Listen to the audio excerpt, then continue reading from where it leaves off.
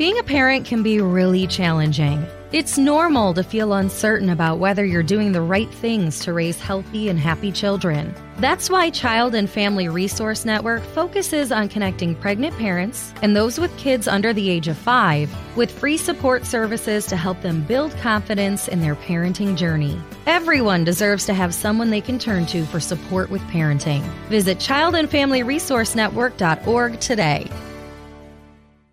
Hello, I'm Gearóid Farrelly. Now, before this episode starts, I want to remind you that you can subscribe to Fascinated wherever you downloaded this, and then you won't miss an episode. This show is free, but if you like it, you can show your support by leaving a nice review and rating on iTunes, as it really helps the show reach a wider audience. Go on, I'll wait. We'll just get started.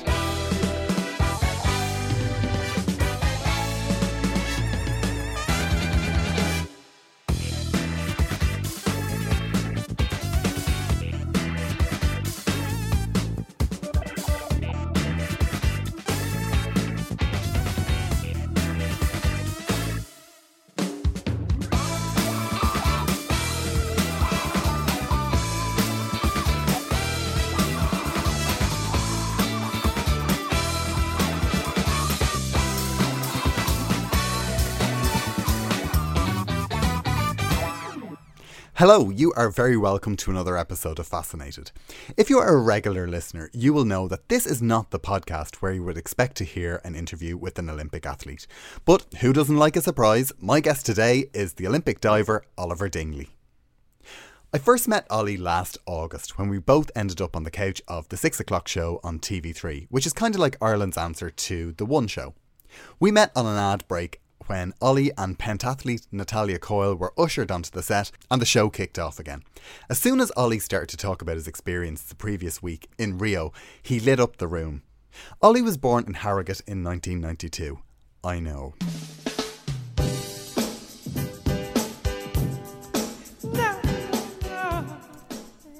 When Ollie was born, Boys to Men, The End of the Road was number 1 in Ireland, and Charles and Eddie, Would I Lie to You was number 1 in the UK. I feel ancient.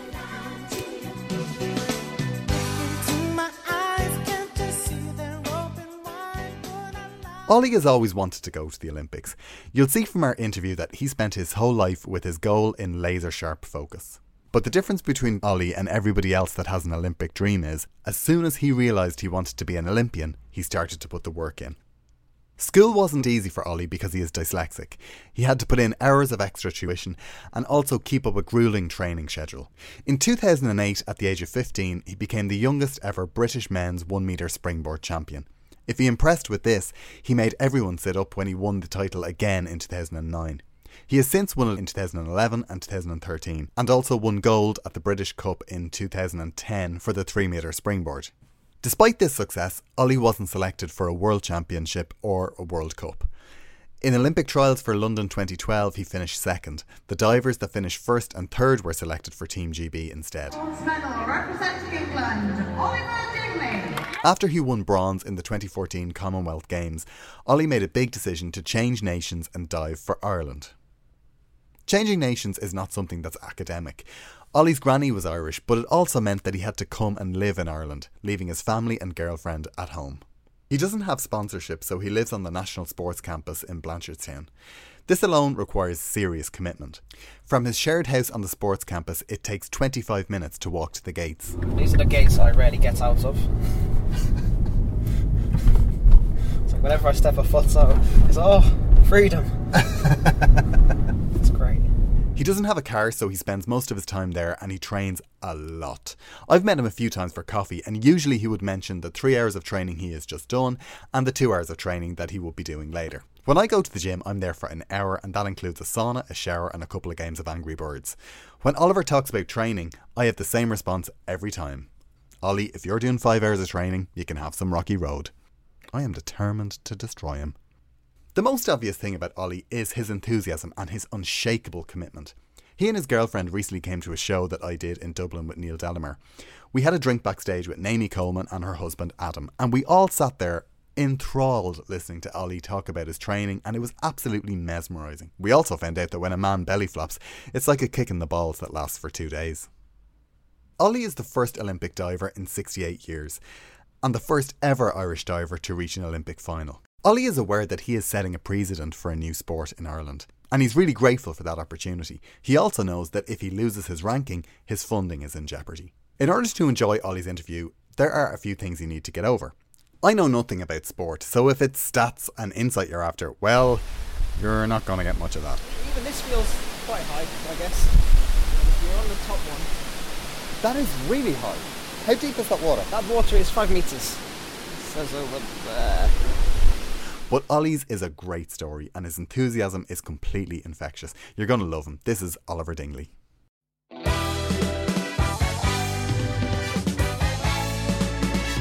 I don't think that you fit the profile. I was actually just thinking of this, like the profile of the people that listen to this podcast, because they normally tune in to hear about things like where pop stars from the 90s have gone, and I just checked your date of birth.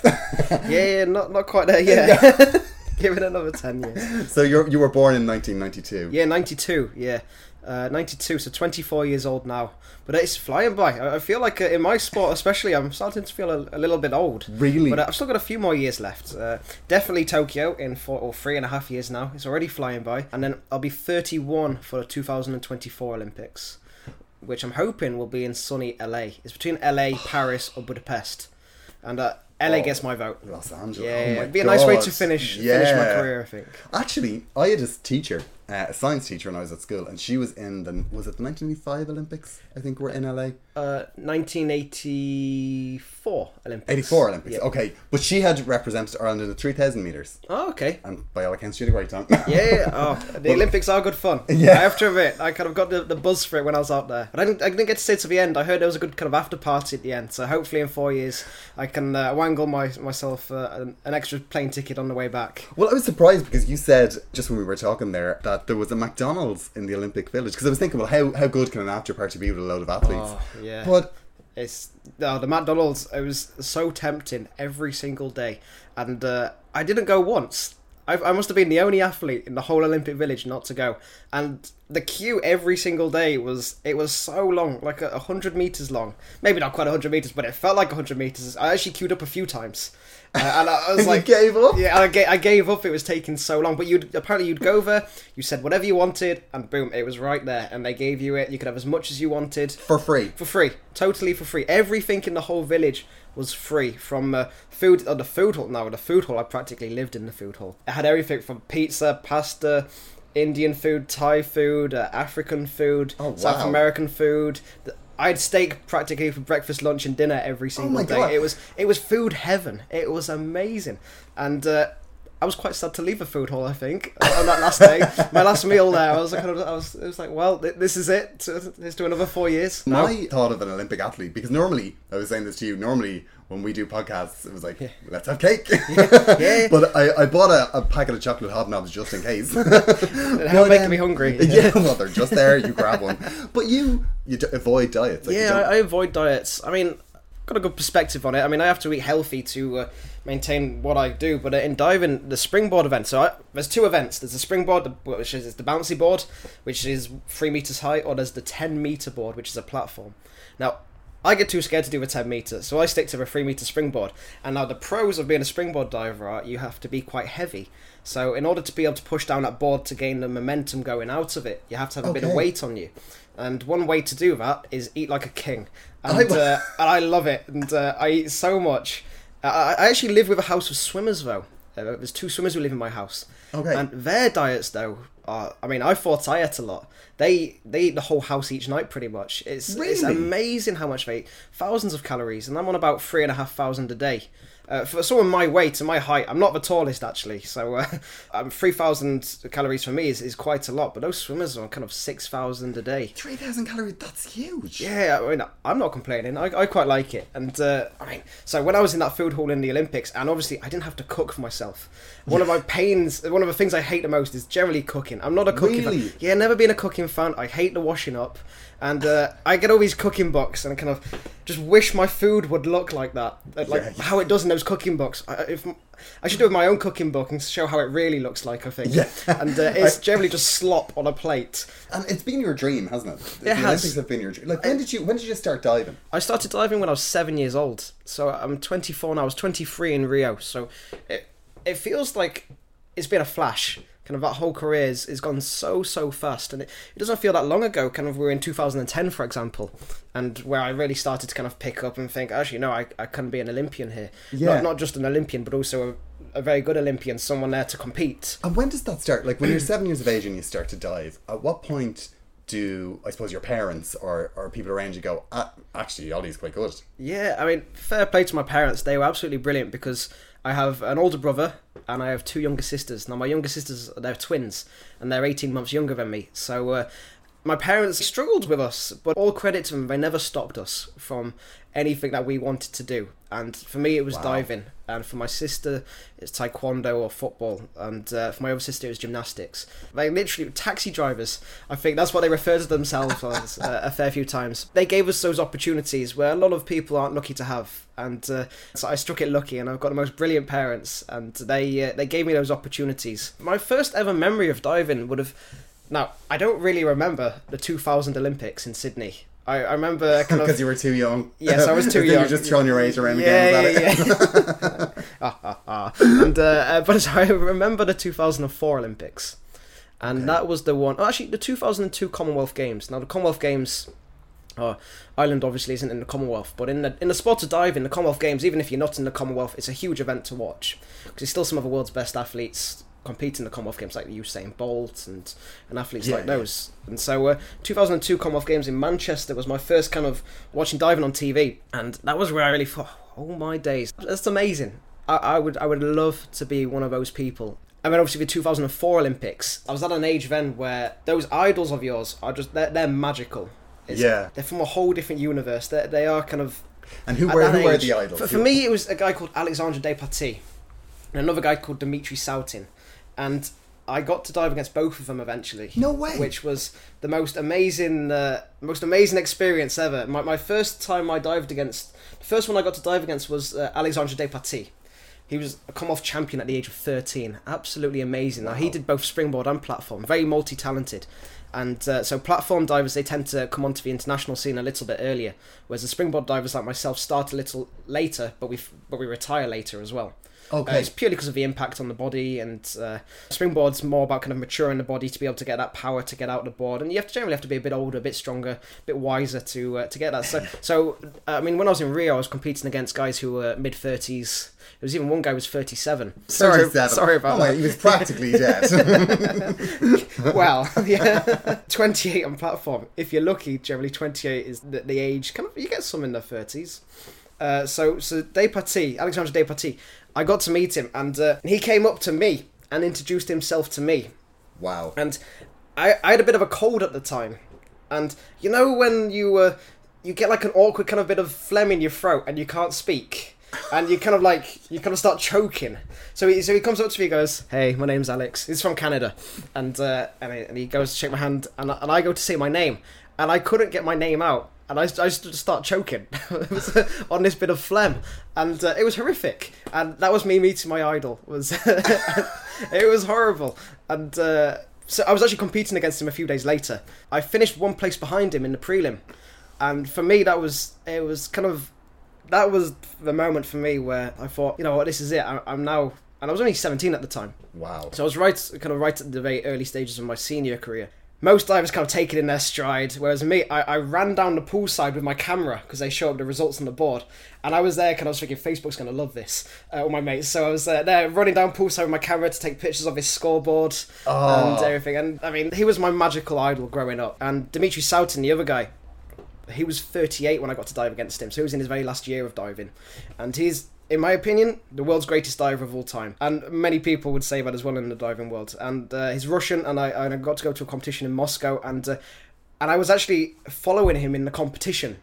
So I wasn't just in the same competition. Oh, sorry, he was actually following me. So in the parade out, where you walk out and they introduce you, he was following me in the parade, which for me, that was quite cool. And then I was there kind of, if we fast forward a few years, and I get through to this final in the Olympic Games. I feel like I kind of belong there now with this group of elite athletes. And I'm lucky that I'm an Irish diver, a sport that's kind of been non-existent in Ireland. Yeah. And that we can now be up there as kind of one of the best diving nations in the world. That's an incredible mindset to be able to say, I actually belong here. I think it takes a long time in anything to feel that you're doing the right thing, especially when you're doing something so ahead of the pack. Yes. You're out at the front, you're an Olympic contender. To say, I do belong here, that must be really powerful. Yeah. Because I think if you're going to compete and you're thinking to yourself, I'm just waiting for somebody to pull me up by the scruff of the neck and go, what the hell are you doing here? Yeah. That's how I felt when I first got into my international competitions in the seniors. And same as when I started the junior diving. But the seniors especially, kind of, I felt kind of, the diving family is a very small family and everyone gets on really well and everyone introduces themselves, and the social aspect of it's quite good because there's only one person who can be on a diving board at a time. So there's lots of standing around before you can actually get on the diving board. So everyone kind of mingles and gets on. But I felt like a huge outcast when I first got onto those competitions. And that I didn't stop feeling an outcast until gone 2000, so this would have been 2010. 2014, 2015, I was still feeling a bit of an outcast. Really? Yeah. And diving's one of those sports where the psychology is key, because if you miss a fraction of a second in midair, that's a medal gone, that's a final gone, a semi-final gone, or it could really, really hurt, and then everything's gone. And so I do a lot of work with psychologists, and I think that mentality that he kind of has taught me, that was a big factor to why I did okay at the Olympic Games. I know another comedian actually who read sports psychology books, and it really improved their game. They just really thought this is incredible stuff. And it takes a long time, I think, to find a psychologist or even a book that kind of suits you. And something that you feel or someone you feel connected with, because I've seen so many psychologists in the past, and a lot of the time I think, oh god, they're just waffling at me. I have no idea what they're really going on about. But I met this psychologist called Stephen McIver, who was he was an ex-rugby player for Ireland actually. And so he comes from a sporty background, and he was very blunt with me. He was like, "You seem like a nice guy, but I want to turn you into a bit of a just an arse when it comes to competitions. I just want to. You're just not a nice person. You want to go in there, you want to tear that room down, and then you could be a nice person after that. But when you're competing, that's what you're going to be like, and people are going to fear you. They are going to respect you. And has it worked? I don't know if anyone. I'd say I hope nobody would ever fear me, but hopefully people are wary of kind of the competition, and certainly like I'm very, very wary of all the other competitors and stuff, and I hope now I've got to a stage where people are kind of like, oh no, Ollie Dingley's here, so it's going to be a tough one. And hopefully, I don't know, but little Ollie Dingley, hopefully people might start to think like that now. And I think I definitely think they do. I mean, you're an incredible diver. I mean, thank you. But also, you don't get to the Olympics by just showing up. No, and it's the whole team effort. Diving always strikes me as something that is so difficult to, I was going to say rehearse, but to, when it's just you in the pool, it's one thing, but when it's the cameras and the auditorium and all the people and the judges, and what's going through your head when you're about to jump? Holy crap. It's wow type thing. It's it takes so much effort to kind of get to that point in the first place. So I train about 26 hours a week, so full-time commitment, and 50% of my training is in the gym. We'll have to get you over to our diving gym. You'll love it. We have it's in an old converted cow shed, which they got rid of all the cows, and they've put trampolines in there, a foam pit, diving board going into the foam pit. We have harnesses. It's like a playground, and that's where 50% of my training takes place in there. And then obviously the other 50% is in the pool. So it's a huge kind of process of, say I'm learning a new dive, I'll do that dive 50 times into a variation of that dive 50 times into a foam pit before I'll even try it into the water. Wow. So it's a huge process of just getting to do the dive alone. But when it comes to the whole competition, I mean, nothing, and I generally believe this, nothing can ever prepare you for an event like the Olympic Games. And I've never been to a World Championships before. So my first ever big major world event was the Olympics in Rio. And I had one chance to qualify for the Olympics because in diving, that's all you get. They take the top 18 in the world and then a few extra places. But the year before, 2015, the top 12 at the World Championships get a spot for their country. And unfortunately, I wasn't able to compete in the 2015 World Championships. You were changing nationalities. I was, yes. Yeah. So I had to have a year out, which is only fair. It's the rules, and so we obviously have to play by the rules. And I had to have a year out, so I couldn't finish in that top 12 at the World Championships. So those 12 have a spot for their country, and my only way of qualifying was to finish top 18 at the World Cup the next year. Now, some of those top 12 didn't compete at the World Cup because they already had spots. Some of them did. So, but most likely, most of those people in the top 12 finish inside the top 18 the following year. Sorry if I'm really confusing you. No, but that's a lot of pressure. Yeah, it's a lot of pressure. So really, you have, if those top 12 divers make it into that top 18, there's not many spaces. 6 spaces. Yeah, there's not many spaces left. And so luckily I finished inside that top 18, and it was the most stressful day of my life. It was a 4.5 hour competition, 6 dives. So we do 6 dives, and if you missed one of those dives, the Olympic dream was gone for another 4 years.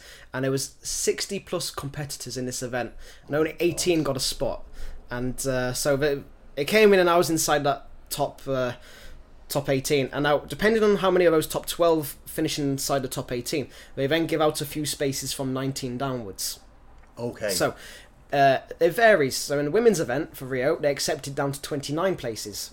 Okay. But in the men's, they only accepted up to 20, the top 20. So 19 and 20 got a spot at the Olympics. 21, 22 didn't. And so it really was crucial for me to finish inside that top 18.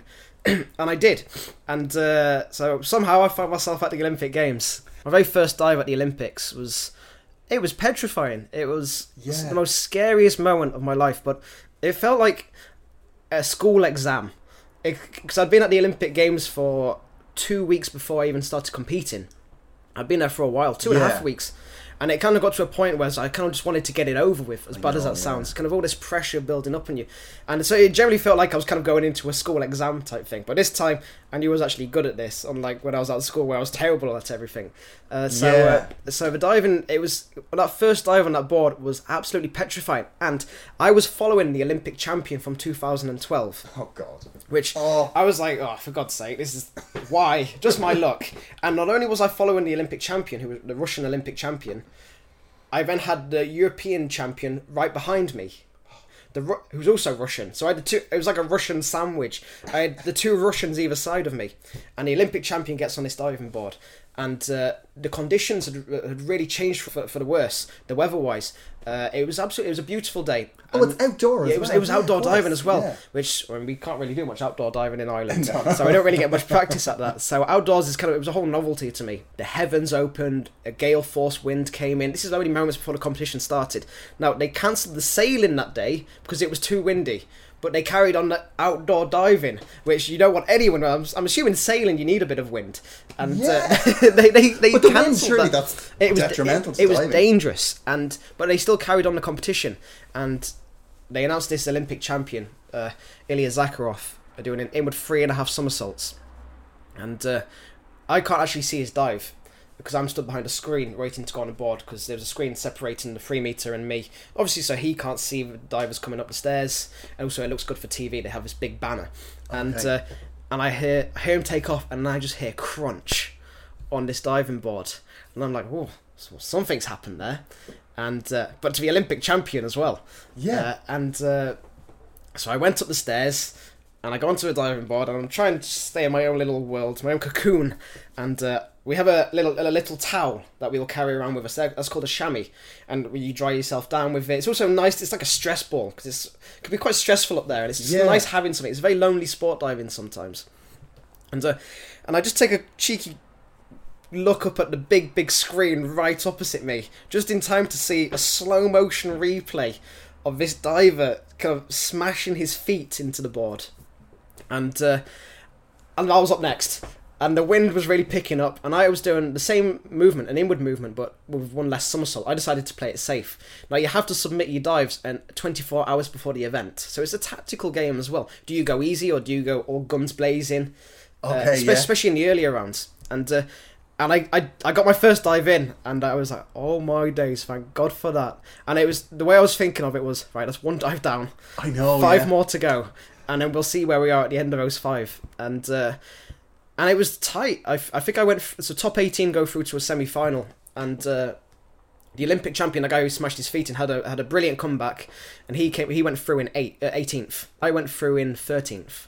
So safely through to the Olympic semi-final.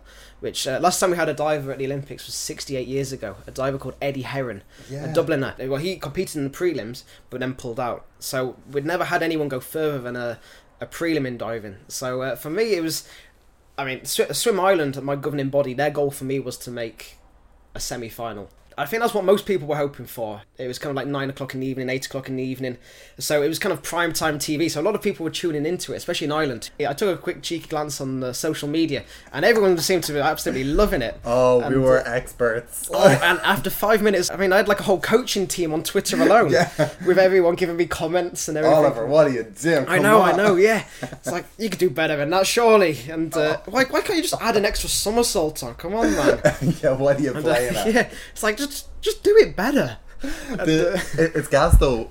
I can kind of relate to that thing of wanting something, and then when you get there, it's the last thing in the world you want. I find that with gigs as well, that the bigger the gig, you're like, yeah, we're doing a Baker Street, you know, or it's a big one in the UK, and you're brilliant. And then when you're in the wings, waiting, you can hear a pin drop type thing. Exactly. And in your head, I always think, if I could be anywhere else in the world now, and it does cross my mind. It's like, why on earth am I stood here right now? What am I doing? Just get me out of here, type thing. And it's like, when I qualified, I was like, yes, I'll go to the Olympics. And the closer I got to the Olympics, it was more like, no, I'm going to the Olympics. But having said that, I can't complain, and it was the most amazing competition to be involved in. And that was obviously my childhood dream was to go to an Olympics. And if you say, for example, 12-year-old Oliver decides, I don't want to do it. Yep. What do you think? Like, have you ever had a normal job? No. Never. Well, I got sacked from one. It was my only ever job. Working with toddlers. It was kind of for this wealthy gym. So you had all these kind of wealthy private schools coming in, all those kids and everything, and I just couldn't commit to the hours, so that one was gone pretty fast. But that was gone because of diving, wasn't it? Yeah, it was gone because of the diving. Okay, that's good. It's not like you I didn't show up drunk. No. Well, actually, no, I didn't. Don't worry about that one. That's the only job I've ever had, and I wouldn't say I got sacked from it. Maybe that's the wrong word. Let go. I think. Let go. Let go. You came conscious uncoupling. Yes. Yeah. Perfect. Yeah. And what do you think you would have done had you not gone? Like any other child, I always wanted to be a soccer player, and I'm a huge football fan.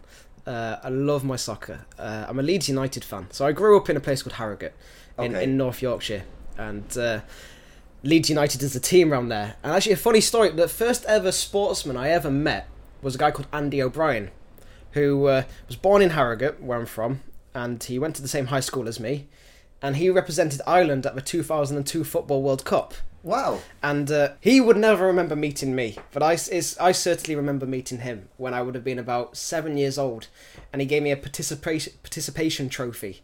And I've always been proud of kind of my Irishness.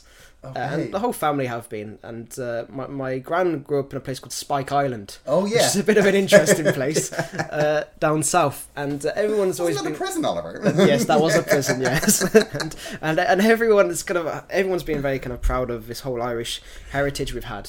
When you changed nationalities, you changed because there was you were competing for the the Olympics in 2012. So I mean, I grew up in the British system, and when the opportunity arose in 2014 to represent Ireland, it took me a few seconds. To me, I've always been very proud of kind of... I remember the 2002 Football World Cup, which Andy O'Brien went to, and everyone was there supporting England, and I was there supporting Ireland. And to me, it was kind of... I was very proud of both countries. For me, it wasn't a hard decision, and it was a chance to create something new, something I think a bit special as well. Kind of diving as a whole has gone on to a whole new level of kind of participation-wise. I think it's quite inspiring for kids that love swimming. Yeah. To see there's now an Irish diver. Yeah, there's a diver, and if there's nothing there, there's nothing to aspire to, and if there's something there, then you can go.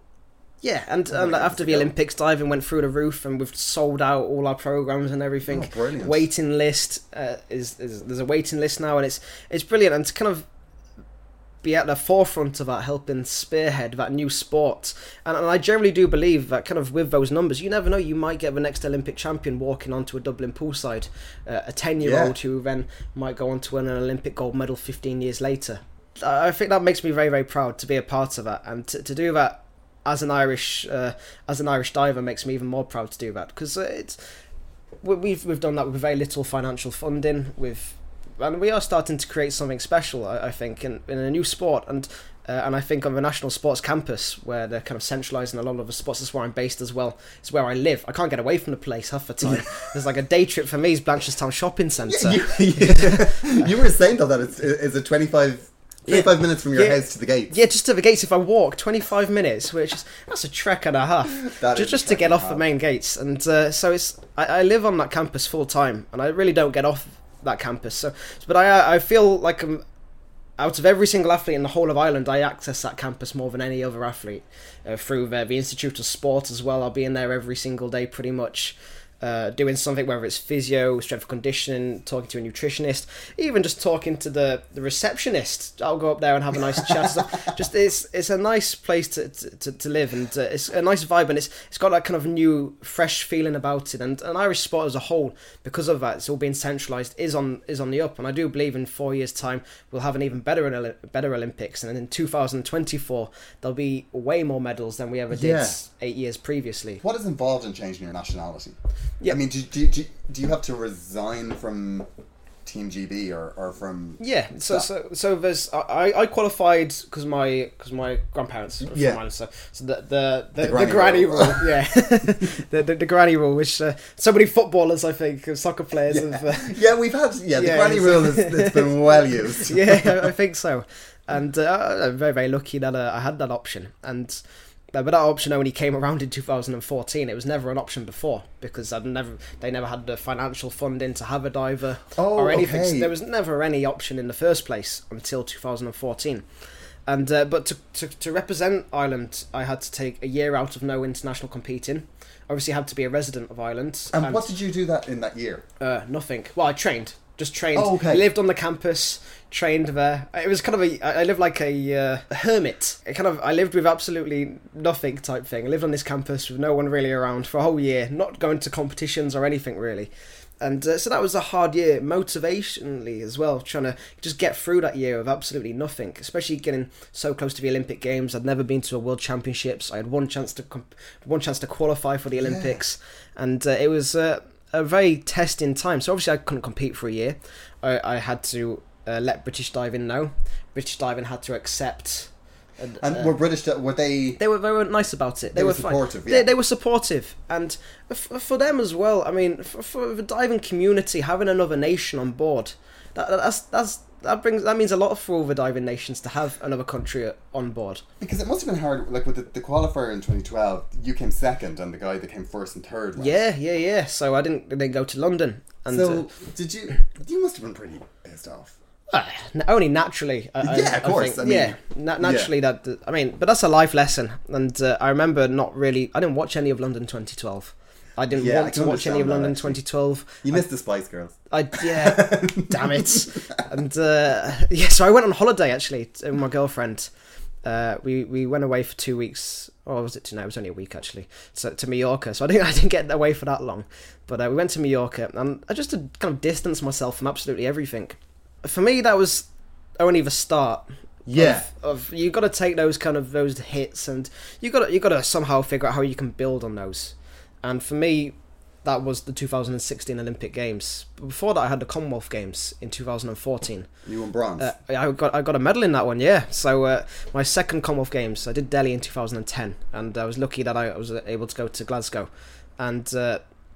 That kind of also, I think, would have helped cement my place, for Ireland to actually accept me, because it was a big decision for Ireland whether they put more money into, say, swimming, for example, or they took a chance on a guy who they knew nothing about, in a sport they knew nothing about, and they went for me.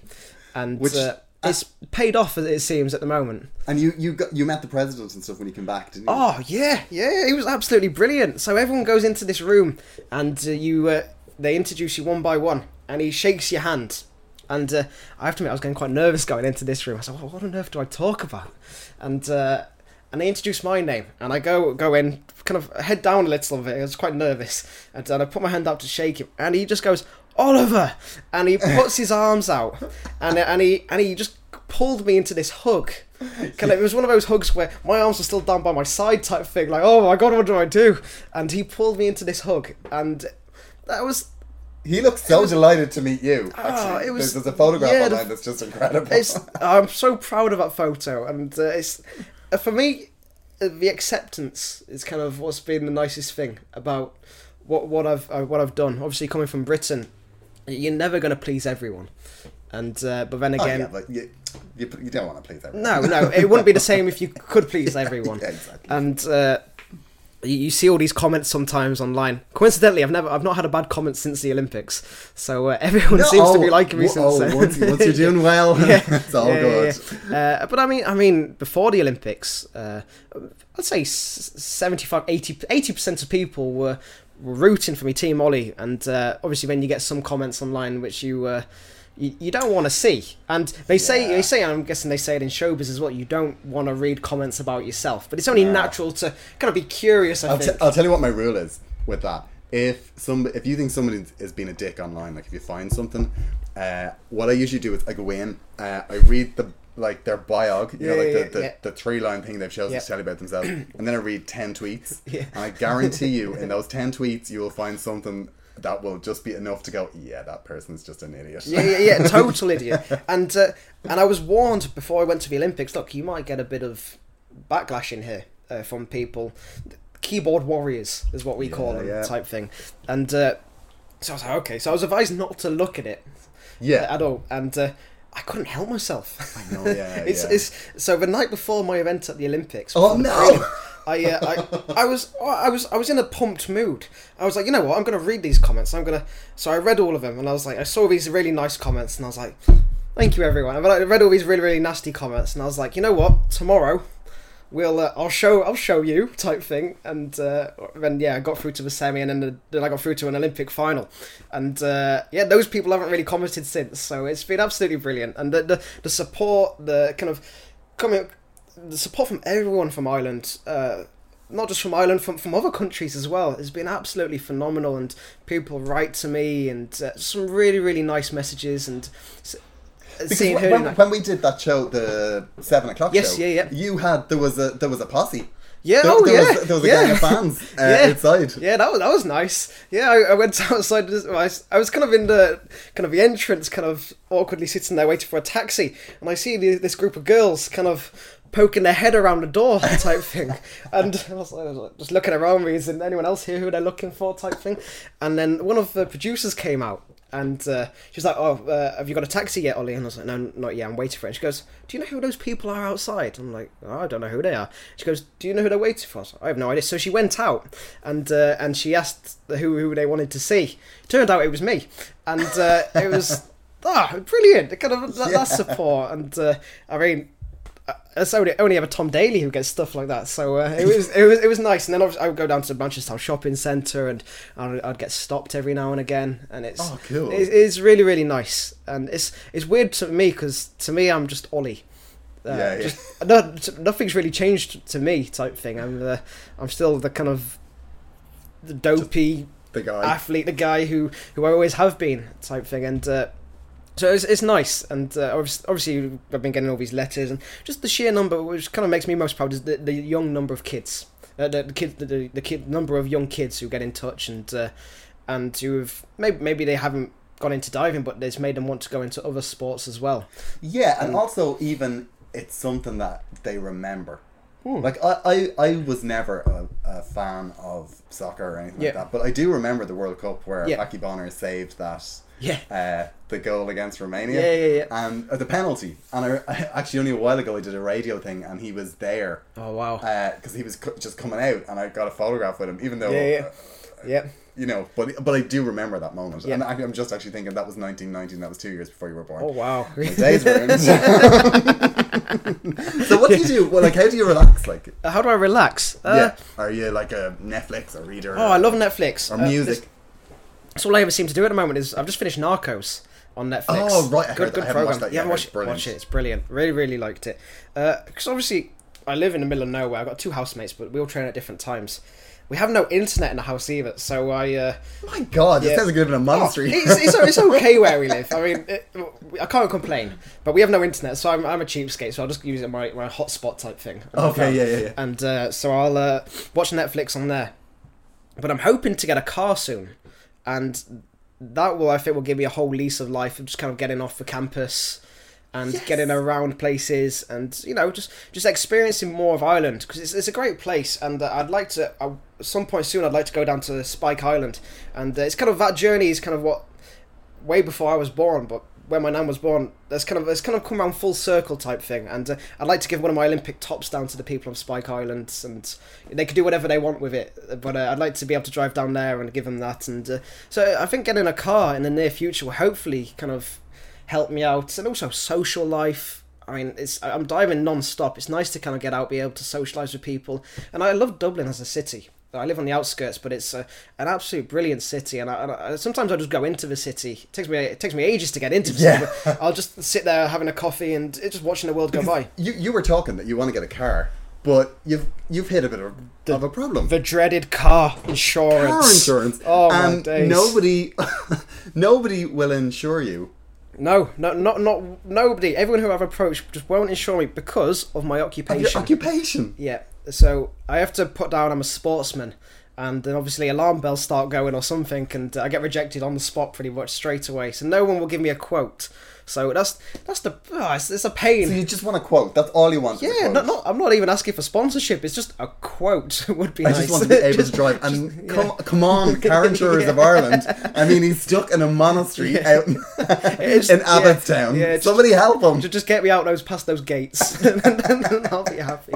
No, it's a brilliant place to live, and it's close to training. I've worked it out. It takes me 90 seconds to get to training from where I live, so I can leave with kind of 2 minutes to go and still be early for diving, that's an athlete's dream. I can roll out of bed in the morning, kind of stumble around the house, and then just walk over to diving, which is brilliant. But it would just be nice, to get out and to have a bit more of a life outside of diving. Exactly. Like, you're only young once. I'm still 24, so I've got a few more years where I want to make the most of kind of getting out around, and before I kind of, diving isn't going to last forever. I'll have to do a proper job one day, I guess. What do you think that will be? I have no idea. I've always been quite interested in my web design and graphic design, and that's one thing that interests me. But I don't think diving will ever. I'll never fully leave diving. I've got this mapped out already. So when I finish diving, they have a thing called the Masters, which when you're 16 you can become a Masters, and they have a Masters World Championships, and they have a Masters. Masters sounds pretty cool. Sounds like something kind of Star Wars, like the Masters, and it's kind of basically for people who just dive for the fun, who obviously can't. They're too old, or they can't compete at any other level type thing. So I'll have to. I think I have to give it kind of 4 years out for some reason. I think it's because I've competed at the Olympics. But then I'm gonna go to those Masters. I've heard it's a good social event as well. So I'd like to do that kind of as a fun kind of still be involved in the sport and still get to compete. And there's when I was training so after the Olympics, my girlfriend, she lives in Essex in the UK, so I went back and trained there for a few months just to kind of, I haven't really seen her for the last 2 years, so just get a bit of time with her. But at the diving club, there's this woman called Joan who is mid-80s. She was launching herself off a 5-meter platform like 30 times a session. It was amazing watching her go, and she could take a wipeout better than I can. I'd be, if I landed flat, I roll around on the ground crying, whereas she was absolutely amazing. It was brilliant to watch, and I'd love to be like that. And, wow. And it's a sport that I absolutely love, and to just be involved in that sport would still be nice, and I'm sure I'll be involved in some capacity. I don't know about coaching. I think I've kind of been on poolside enough to last me a lifetime already, a lot of the time, but you never know, I might do a bit of coaching. You could end here up and a there. Commentator. You never know, I could do. It depends how successful I am at diving, and you're pretty good. You're pretty good, Ali. Don't and it depends if I'm still relevant in 20 years' time, if people would like to have me. But I also enjoy the other stuff, like kind of the radio stuff. I'm fascinated by radio. I do love radio. Really? And I do. So I'd love to kind of look down that avenue. But hopefully I've got many more years before I decide what I do. But as it stands, I'm kind of riding that wave. It's kind of plodding along quite nicely. Brilliant. So I've got a couple of rapid fire questions. Why do divers not wear goggles? Oh, because it would really hurt your face. So you travel when you hit the water. Obviously, you swimmers they go in the water at an angle. Okay. And whereas diving, it's just straight down. Okay. And it would give you 2 black eyes pretty much. And how many pairs of togs do you own? Too many. I've gathered a fair few over the years. I think for the Olympics I had 4 pairs with me. 4 pairs. 4 pairs that I could have That worn. seems really low. Yeah, it is. And I had a whole big... here's a story. I didn't actually get my Olympic swimming trunks until 3 days before I actually started competing. I was panicking quite a bit because the Olympic Council of Ireland don't recognise swimwear as technical equipment. So it means that we have to have unbranded kit, whereas I think in boxing, for example, boxing gloves are classed as technical equipment. So they can have any brand they want in their boxing gloves. Even their trainers are classed as technical equipment, I think. So they're allowed to have Nike trainers, whereas we were sponsored by New Balance for the Olympic kit. So I think because their shoes were technical equipment, they're allowed to have, say, Nike or Reebok or Adidas. Oh, right. Whereas our swimwear wasn't classed as technical equipment, which I don't know how it works like that. But so I had to source some swimming trunks that had no branding on, but also good quality that they'd last me. Wouldn't rip. Yeah, wouldn't rip. That's not the most flattering of things, I guess. International TV. Having my bum out on TV, I'm sure most people wouldn't want to see that. So it was quite a challenge actually to get these swimming trunks, and they weren't ordered until I think 2-3 weeks before I left. And when I left for Rio, they still hadn't been delivered.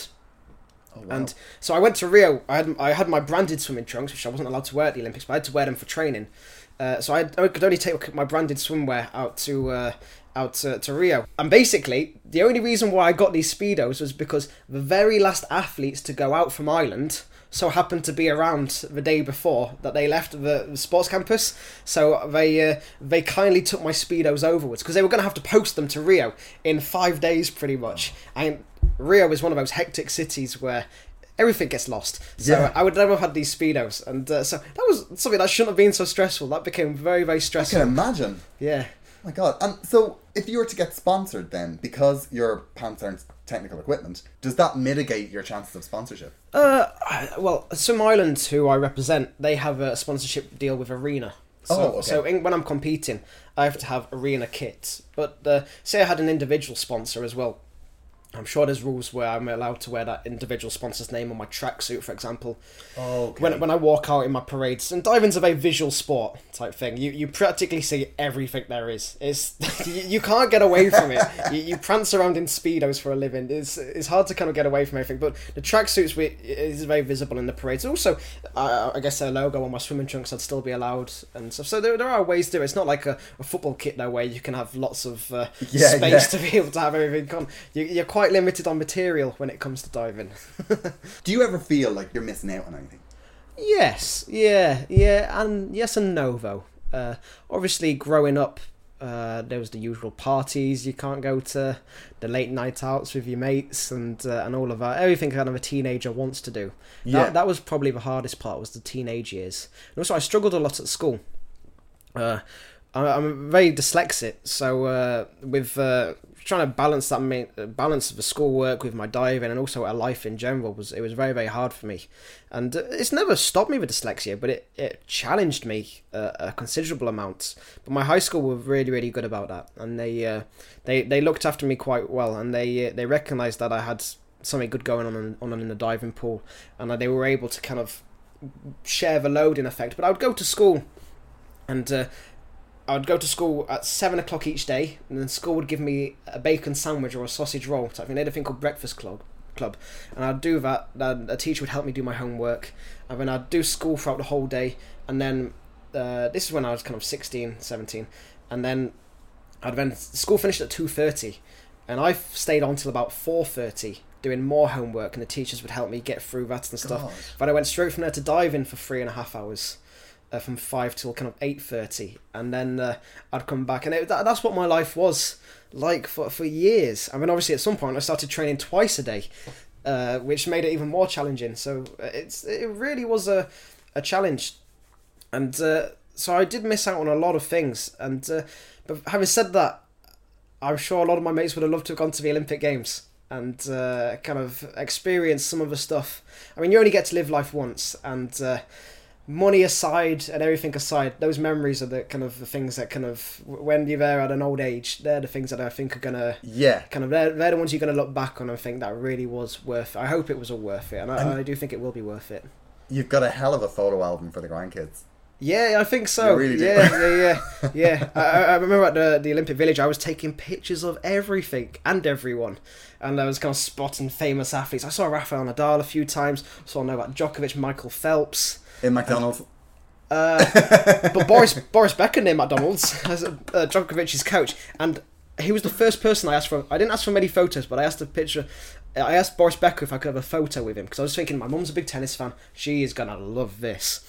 And so I ran up behind him and I just went, Boris, and he just went, no, and walked off. And that was that plan gone. And, so yeah, I didn't get my photo of Boris Becker in the end. And so I kind of stopped asking for photos at that point.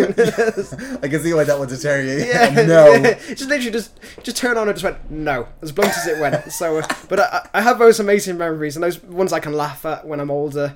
Those ones that I'll cherish when I'm older as well, and those ones I can share. So it's.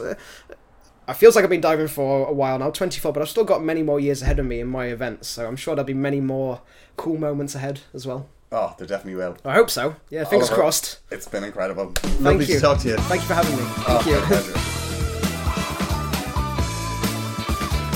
That was Oliver Dingley there. He is a great guy. You can follow Ollie on Twitter at Oliver Dingley and on Instagram at Oliver J. Dingley. Fascinated at headstuff.org if you would like to get in touch, and you can follow me on Twitter at Garrod Farrelly. Thanks to everyone at the Headstuff Podcast Network, and of course to Ollie.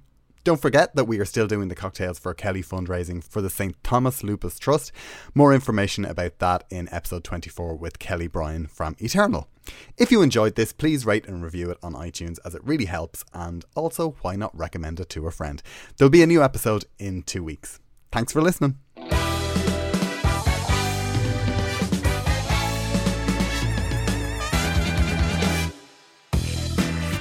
But just because Ollie got to an Olympic final, it doesn't mean that when he gets into the pool, he doesn't have insecurities.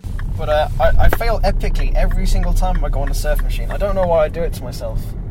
It seems like a good idea at the time, and then I'm flying off straight away. And then you get some 8-year-old kid who can spend 10 minutes on there. Damn it. This podcast is part of the Headstuff Podcast Network. Free Kids Workshops are back in stores at the Home Depot. On the first Saturday of every month from 9 a.m. to 12 p.m., bring your little ones to a local Home Depot for a hands-on learning experience that kids love. Find more kid-friendly projects and Kids Workshop kits at homedepot.com/kids. For 25 years, the Home Depot has been building confident, future doers with its free kids workshops. The Home Depot, how doers get more done. While supplies last, U.S. only.